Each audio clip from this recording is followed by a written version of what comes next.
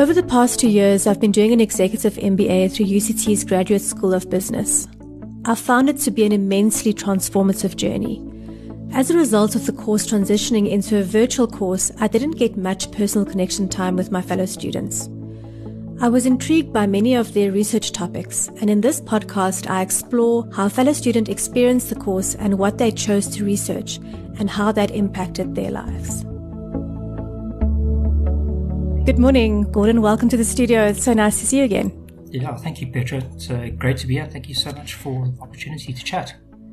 Great stuff. Will you please introduce yourself and tell us what you do and where you're from and what your job is? Yeah, definitely. So I am Gordon Wilson. I'm blessed to live in the beautiful city of Cape Town with my wife of 16 years and our two daughters who are just about entering their teens, which is both scary and exciting.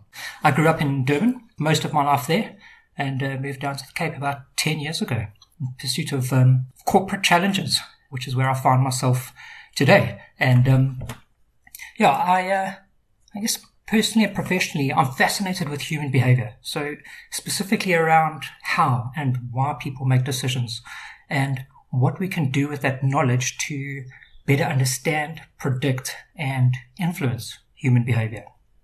So I'm kind of blessed, I guess, in that I work in the human performance improvement industry for a company called Achievement Awards Group, where we bring the science and the art of business and people performance together. So, yeah, that's me in a nutshell. So why did you choose, why did you decide to do this EMBA? So where were you at that point in time 2 years ago when we started this EMBA? Where were you and why did you decide to pursue this specific degree? That's a great question, Petra. So I was at a stage in my life where I wanted to push myself and grow to the next level. I felt that a master's degree at a prestigious university would enable me to take that next step, would push me outside of my comfort zone. I think I'd been comfortable for a few years before that.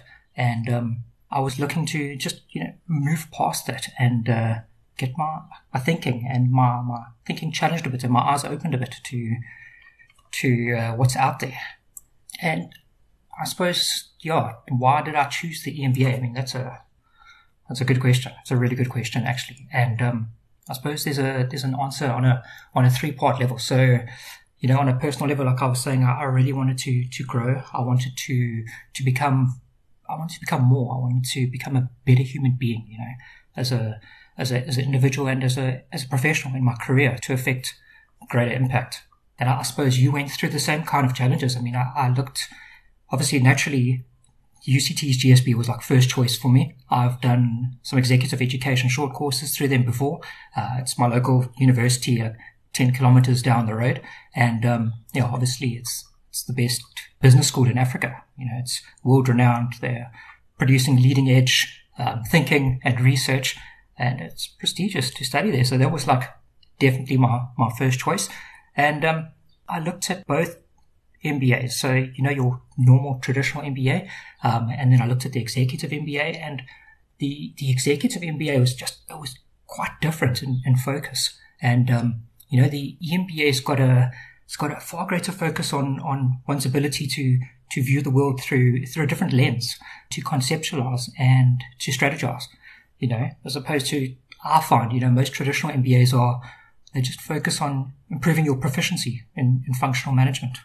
Yeah, I found the same thing. I mean, I wanted to do something completely different, and it just sounded completely different to any other MBA out there. It's almost as if it's more focused on you in the world than just you, which I thought was very interesting. Yeah. So we've been busy with this EMBA for the last 2 years. I mean, we've just finished our dissertations. And what did you find most useful over the last 2 years? Sure. It's a tough question because, there was so much incredible knowledge packed into the 2 years. Sometimes you almost think it was just too much knowledge. I actually find myself thinking, I need to go back and refresh stuff. So, what was useful and helpful? I could say things like, systems thinking and multiple perspectives, or the strategy execution, or integrative thinking practice. I could say those were standouts, and they really were. But for me personally, and this was one of the draw cards to the executive MBA, was the softer stuff.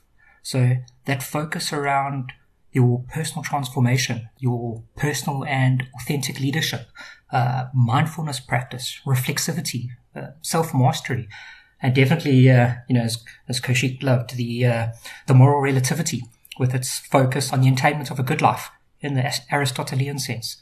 These all the softer stuff. They were integral in shaping me to who I am now, and I think they'll keep on guiding me in my search for the kind of human I'm aspiring to be.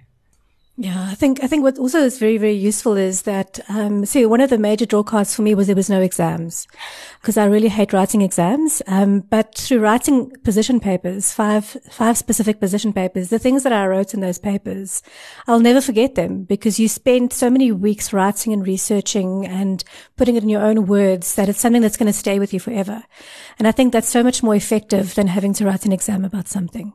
So for me, the way in which we did it, I think will help me to remember the learning. Although there's a lot I'd like to go back to and just refresh again. Yeah, I agree with you completely. It was almost like it's designed to take the knowledge and actually apply it. And I think a lot of what we were getting taught and learning, we were able to put into practice in our work settings, whilst we're doing those position papers. Yeah, for sure. So the last 6 months of our EMBA, we choose a research project, which is sort of aligned to a dissertation and any other master's degree. And I think a lot of us sort of build up towards doing this research project towards the end. And how did you decide what you were going to do your research project on? So why did you choose your specific topic? So into the good stuff. So let me start with the end in mind. So my title for my research project ended up being Purpose as a Driver of Human Behavior, a Leadership Perspective. There's a wonderful quote by George Bernard Shaw where he said that this is the true joy in life, the being used for a purpose recognized by yourself as a mighty one. So for me personally, purpose has always resonated. I've always felt that I'm part of something bigger than myself. I've felt that I'm here on this earth to make a positive difference in the lives of people. And it was quite amazing actually in that purpose as a phenomenon started appearing like here and there in my position papers, especially in position paper 4, which focused on business model innovation as integrative thinking practice. And you'll remember it well. We had to conduct those business model innovation sessions, and it was quite a nerve-wracking thing in the beginning, but it was in that BMI session itself, we were in the auditorium at my office, and we found that the problem we were actually trying to solve was one of purpose, and that the organization was not a purposeful or a purpose-driven organization. And it was quite a profound thing it was like a aha moment almost. And it led to multiple questions. I started asking, all right, well, how do we activate our newly articulated purpose statement? Or, how do we ensure that work is meaningful and that our people understand the meaning behind their work? And there was just so many questions, like how do we nudge our people forward to act on our mission and our values? And how do we make sure that our purpose, our corporate reason for existence is infused into every aspect of the business? So, it was really thought-provoking stuff. And I don't want to get sidetracked on that position paper, but the output was a new purpose-centric model of organizational culture, which would shift an organization from, say, a hierarchical culture towards an entrepreneurial culture of, purposeful action, putting people at the center, greater autonomy and empowerment. So, I guess you might say that purpose grabbed my attention there. Fast forward a few months later, and I have my research topic, Purpose as a Driver of Human Behavior. I love it as well. There's so much research around, if you can find purpose in the work that you're doing, you're going to be happy. Whenever we give any advice to children around what to choose for your career, we'll go find something that's meaningful to you or something that makes you happy, and then you'll never have to work a day in your life, So, and I found, but you can also change it. You can also change it to even if I'm stuck in a job that I really need to do because I need the money and I need to support my family, if you can find purpose in that job, it's not as, you can find a way to still deal with it. So I think it's a fascinating topic.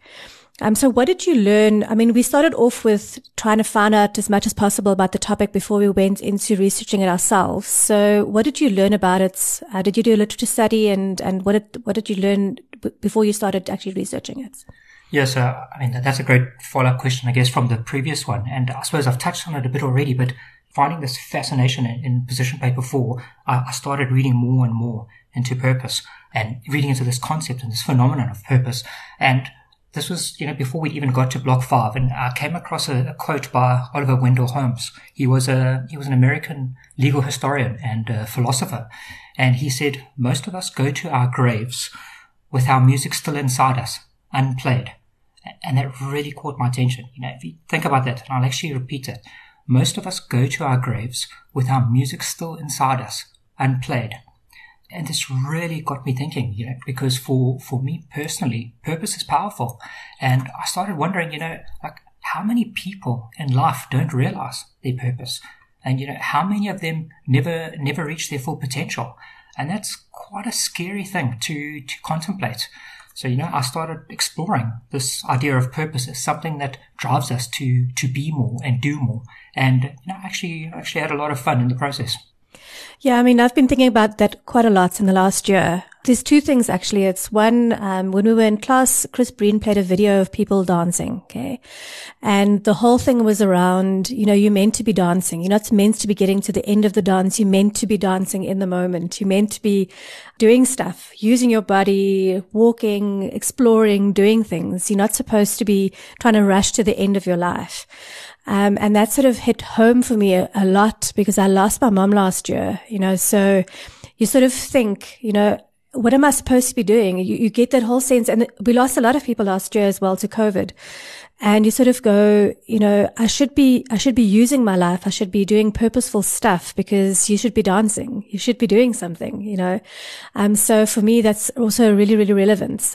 You sort of get this whole feel of your own mortality. If people close to you start passing away and you go, well, what am I actually doing with my life? And you have to find a way to make it meaningful and purposeful. Because I think that's why we're here, is to find purpose, find meaning and do stuff that's important. Yeah, I agree completely. I mean, I remember Chris Breen clearly, and he played that ridiculously old video, and it was like, I think it was dance while the music is playing or something like that. And it's profound because, each day is a gift, and, you never know when you're going to have your last day. So I know it's corny, but cheapers, it's corny, but that's what it is, eh? Yeah. So tell me a little bit about, I know for us it's really interesting, the research methodology that we followed to get to our outcomes, but tell me a little bit about what you did. I know you did something quite innovative. Yeah, so, I mean, research methodology, I won't chat about it too much, but, I mean, you'll remember from block 5, in those 2 weeks, they just bombarded us with all these different types of approaches to our research, and it was quite hectic actually. There was just so many different these phrases getting thrown at us and brief explanations, and like I think I finished that period quite confused actually. But in the end, and with a bit of help with my supervisor, the research paradigm that I adopted was interpretivism. In that, and I'll quote Blakey here: interpretivists believe that social reality is the product of its inhabitants. It is a world interpreted by the meanings that people create and recreate as a necessary part of their daily life. So from a philosophical standpoint, this was perfect, because purpose is a social construct that people create their own meaning, specifically to them. It's subjective of what purpose means to them. So back to my research methodology. So within this paradigm of interpretivism, I adopted action research to generate data and meaning about the phenomenon of purpose. And then I used thematic analysis to analyze the data. And I hadn't used thematic analysis before, so it was really interesting. And my supervisor, Dr. Jean Bolton, she suggested it, and it worked out really well. So thematic analysis is a whole coding process where you code all your data extracts from all your qualitative interviews. But this thematic analysis actually allows you to surface repeated patterns and connect the themes that are pulling through from those patterns in the data. So it was a lot of fun. Yeah, I think at the end of the day, no matter what research methodology you choose, it all ends up being the same type of thing. You gather data, you get themes, you group them together, and you discuss the themes. Okay, so that's sort of, and I think everybody I've spoken to, that's no matter what they did, whether they did grounded theory or phenomenology or you said thematic analysis, at the end of the day, that's what it is. I mean, you capture your data in a specific way, as long as it's repeatable, right? As long as somebody who does interviews the same people that you did. I don't think, with mine specifically, you'd get exactly the same results because it was a very small sample. But I think for research methodology, that's what it is. You basically get all your themes, put them together. And then for me, I just discussed the most interesting themes that came out. So I think these ones are the most interesting. I'm going to discuss these ones. So yeah, I mean, and for anybody who hasn't done research before, that's basically what it is. And what I liked about grounded theory or looking at experiential type analysis, it was when you listen to people like Brene Brown, they'll say to you that that sort of research is you giving stories with the heart, okay, stories with meaning, and you then turn them into actual outcomes for your research. And that's exactly how I felt about it as well. Oh, wow. You take people's stories and turn it into data. Yeah, that is amazing. Hey, it's probably one of the hardest parts of the whole process as well, is because it takes such intense concentration, analyzing all that data, and you're trying to be impartial and unbiased during the process. But I quite enjoyed action research as the approach because it allowed me to be both participant and observer, within the context of my research. And I was able to learn about this situation, this phenomenon of purpose that I was studying about, but I was also able to affect change, within that process, which was brilliant. Which in the end is what we want to do. I mean, I read a quote, I can't remember who said it, but it was somebody who said that all business research is action research. It all leads to action. It has to lead to action. Otherwise, why are you doing it? 100% agree. Yeah. So what did you find at the end of this whole process? What were sort of the major things that came out of it? Sure. So that's let me try encapsulate this as neatly as possible. So and maybe you would have experienced this as well. I found often in the position papers, kind of approached the start of the position paper, and you kind of had like an idea of what the end outcome was going to be. But my supervisor, Jean Bolton, right in the beginning, she said, don't have any ideas of what the final answer might be. She said, just approach the research, start the research, and just see where it takes you. So it was quite a difficult thing to do, to kind of let go. And I did, and it was pretty awesome. So my whole approach was for the research. So my whole approach was to, from a leadership perspective, find out whether purpose is important or not. And what do we do with this knowledge to drive both business health and human flourishing? In my mind, for me, you cannot have one or the other. We don't have a healthy business, but our people aren't flourishing. It has to be a both and situation. And Jean Bolton, her lectures were brilliant during our time on the course. And with her work into complexity theory and both and thinking, she was a fantastic sounding board throughout my research process. So there were multiple findings, and I was trying to think, beforehand, knowing that we were going to chat, how do I wrap them up? And I think I'll just chat about the 4 major outcomes that the research produced. So firstly, purpose is important. That was my primary research question was, is purpose important? What do we do with that knowledge? So the first major outcome was purpose is important. So as a reason for being, or a driving force, a guiding star, the reason why we exist, a central reference point, or even that thing that gets you out of bed in the morning, whichever way you look at it, purpose is important. So this phenomenon of purpose as an aspirational, orientational driving force, a reason for being in service of a cause much greater than oneself. It was just overwhelmingly evident in the research. In fact, my findings highlighted the correlation, and you mentioned it right in the beginning, the correlation between living a purposeful life and the associated positive psychological and physical well-being effects. It's pretty awesome, actually. There's many studies, and I worked through so many different works of literature and bodies of knowledge, which indicate that purposeful people are healthier, they're happier, they tend to live longer, they tend to fulfill their potential, and they can even achieve and earn more. There was this one brilliant study that looked at purpose-driven people 10 years apart, and versus non-purpose driven people, they found that these guys actually earned more a decade later than people who weren't purpose driven. So, I mean, there's so many studies, and there's starting to be more and more studies into purpose, both at a corporate level as well as an academic level, which is fantastic. Secondly, so my second major finding was that purpose is an intrinsic motivator.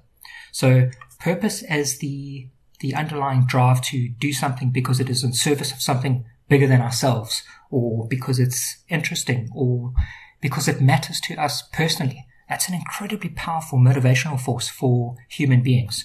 So, purpose is this drive from within to do more and be more, to improve the human condition as one lives towards their telos, or Koshik's favorite things to talk about Aristotle. But, telos was the term that Aristotle used as the ultimate end goal of contributing towards the good of humankind and, realizing one's full potential along that journey.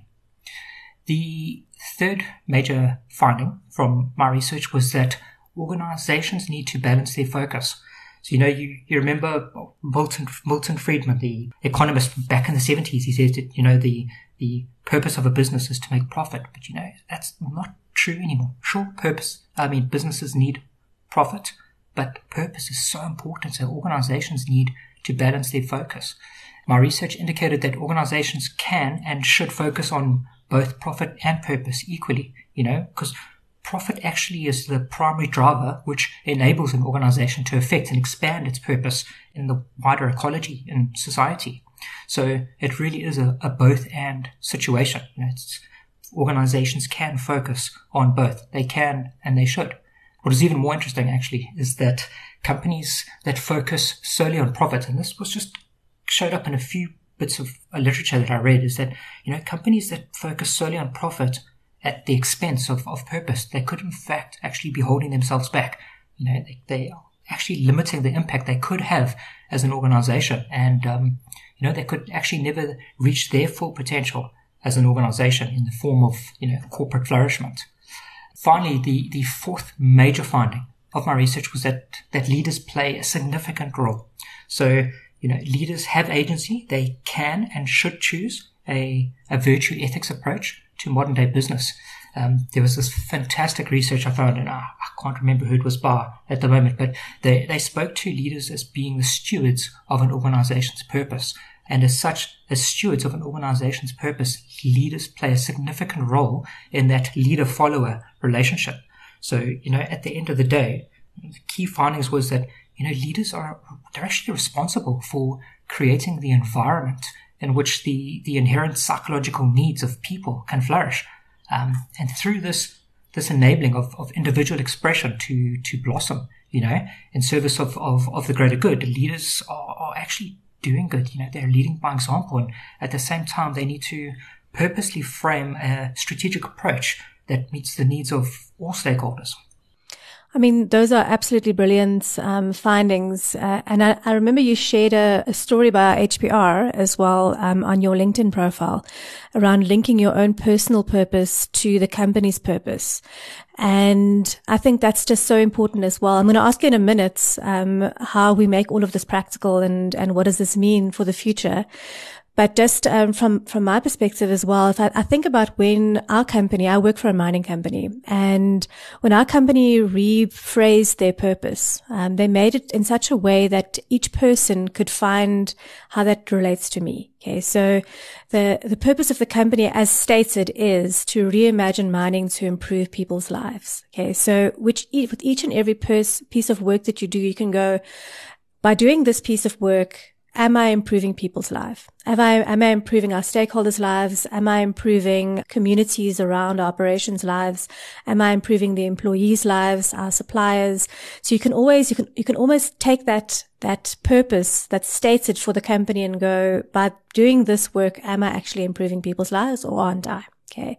That for me, it made it so practical that I could go, I could link it to, because that's what I want to do. I want to be improving people's lives, So for me, my purpose links to the company's purpose, which means that I can find a way to do meaningful work within the company that I'm working with because the purpose aligns to my purpose. So what did you find in that sort of space where people can identify their own purpose to the company's purpose? Yeah, so that was very interesting. So alignment.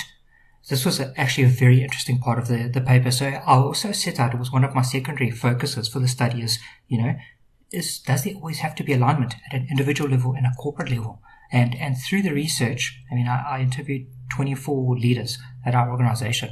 And part of those findings was that sometimes there isn't always alignment at a purpose level, but there's alignment at a functional level. So people find purpose personally in the work that they're doing, even though they're not necessarily aligned to the purpose of the organization. I found that very interesting because, I've always been somebody to think, well, if I don't agree with the purpose of the organization, why would I work here? So it was a very interesting, it was one of the outlier findings of the paper. There doesn't have to always be alignment, but that doesn't necessarily mean that leaders shouldn't try align people to the corporate purpose. They need to create that space that allows people to almost find themselves and find their own purpose in life. And if it aligns to the organization's purpose, awesome. But if it doesn't, that's okay. Then hopefully those individuals find their purpose in life, and if they end up leaving, then that's also all right.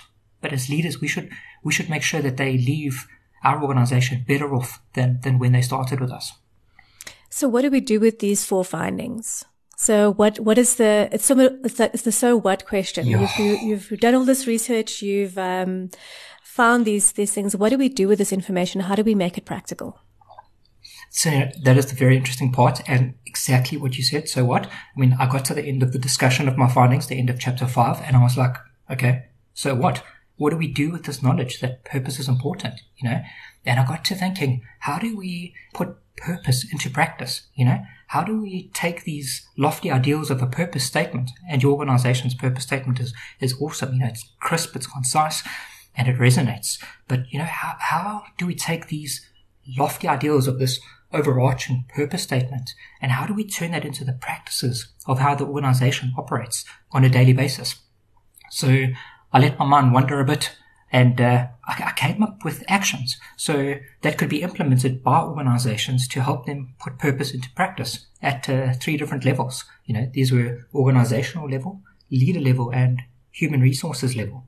And I don't want to talk too long, but I'll just touch quickly, just the high level points at each of those 3 levels. So, if we are wanting to put purpose into practice at an organizational level, the organization needs to elevate the focus on purpose to the same level as profit.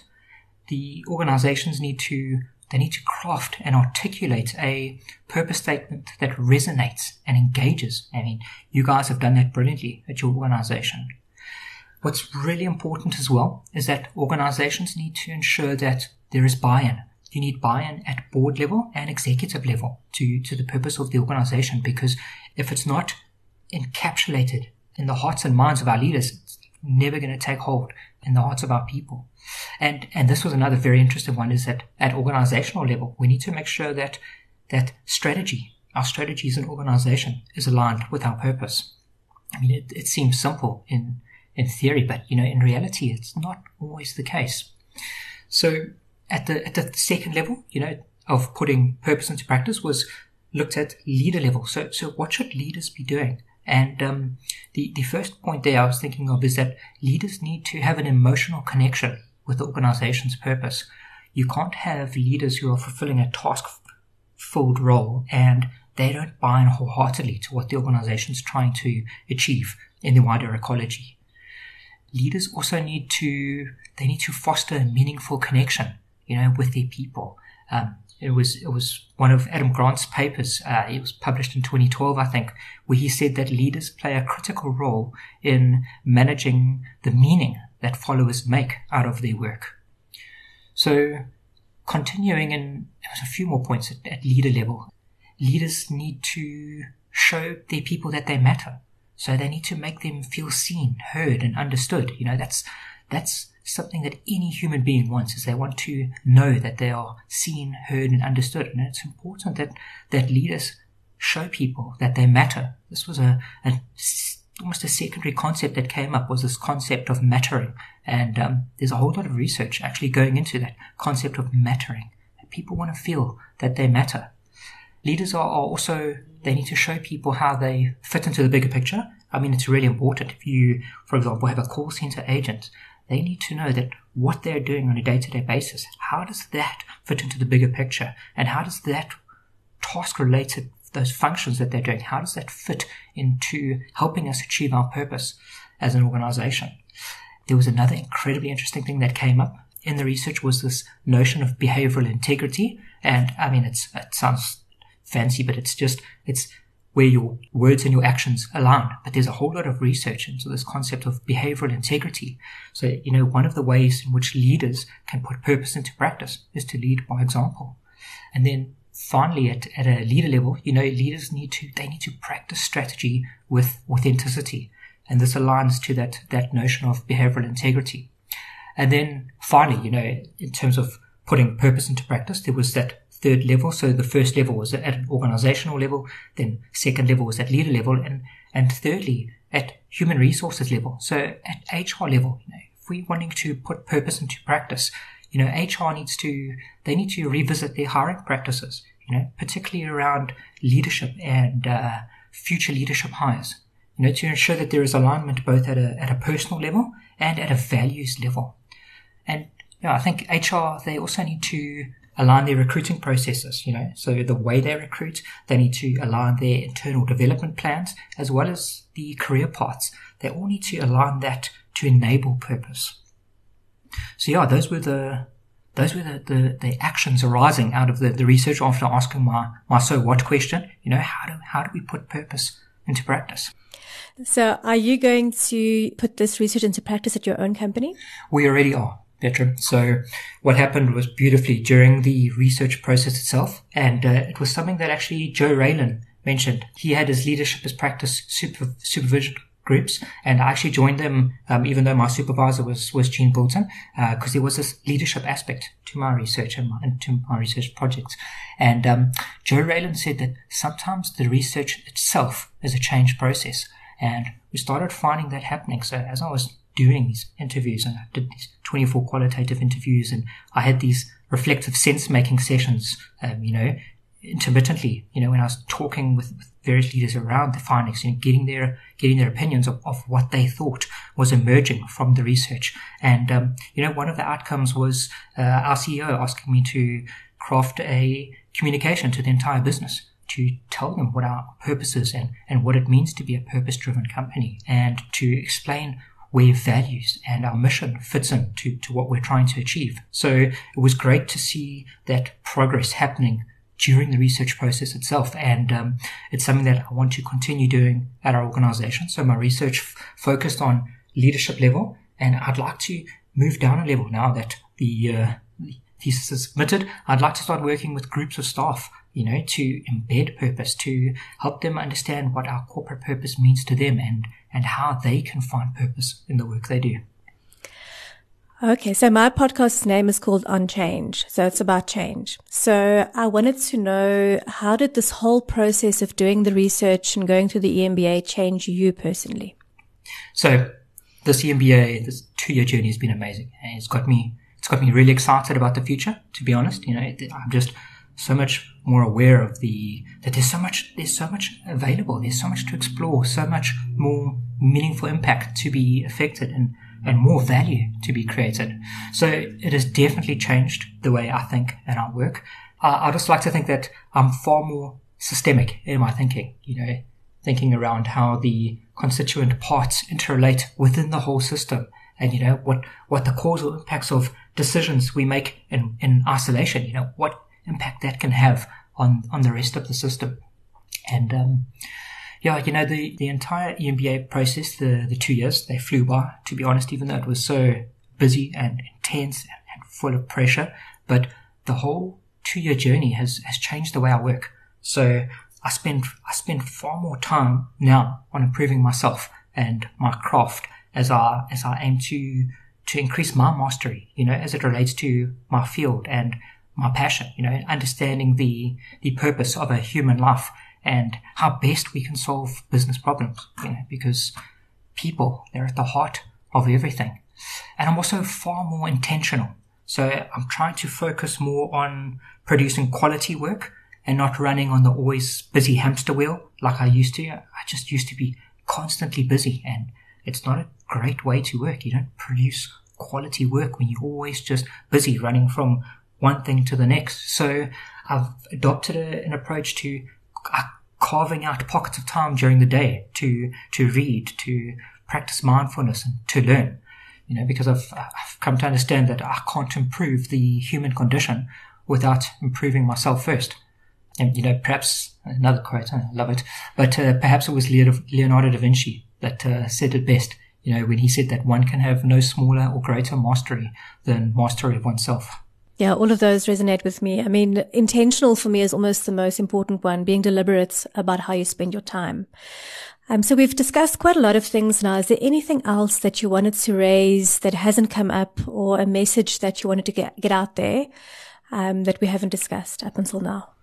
Yeah, no, I think we've been pretty comprehensive, but I mean, I think there's two aspects, for those people who are wondering, is this process worth it? I'll say completely. It is terrifying when you start off, and in your first day you get chucked into groups of people that you don't know, and you get directed to these dingy, like, cell rooms in the old prison on campus, and from the get-go it's just pressure, and it's 8 o'clock in the morning till 11:30, 12 at night, and it's intense, but it changes you drastically. I walked in on that first day and, chest was out and thought, I'm the man, executive MBA, and there were like 70 other people, and I quickly realized that I'm like nothing compared to some of these people. There's some really accomplished and, highly professional people here, and it was quite an amazing part of the process is that, I'm naturally quite competitive, and Chris Breen in his sessions, he just smashed our egos,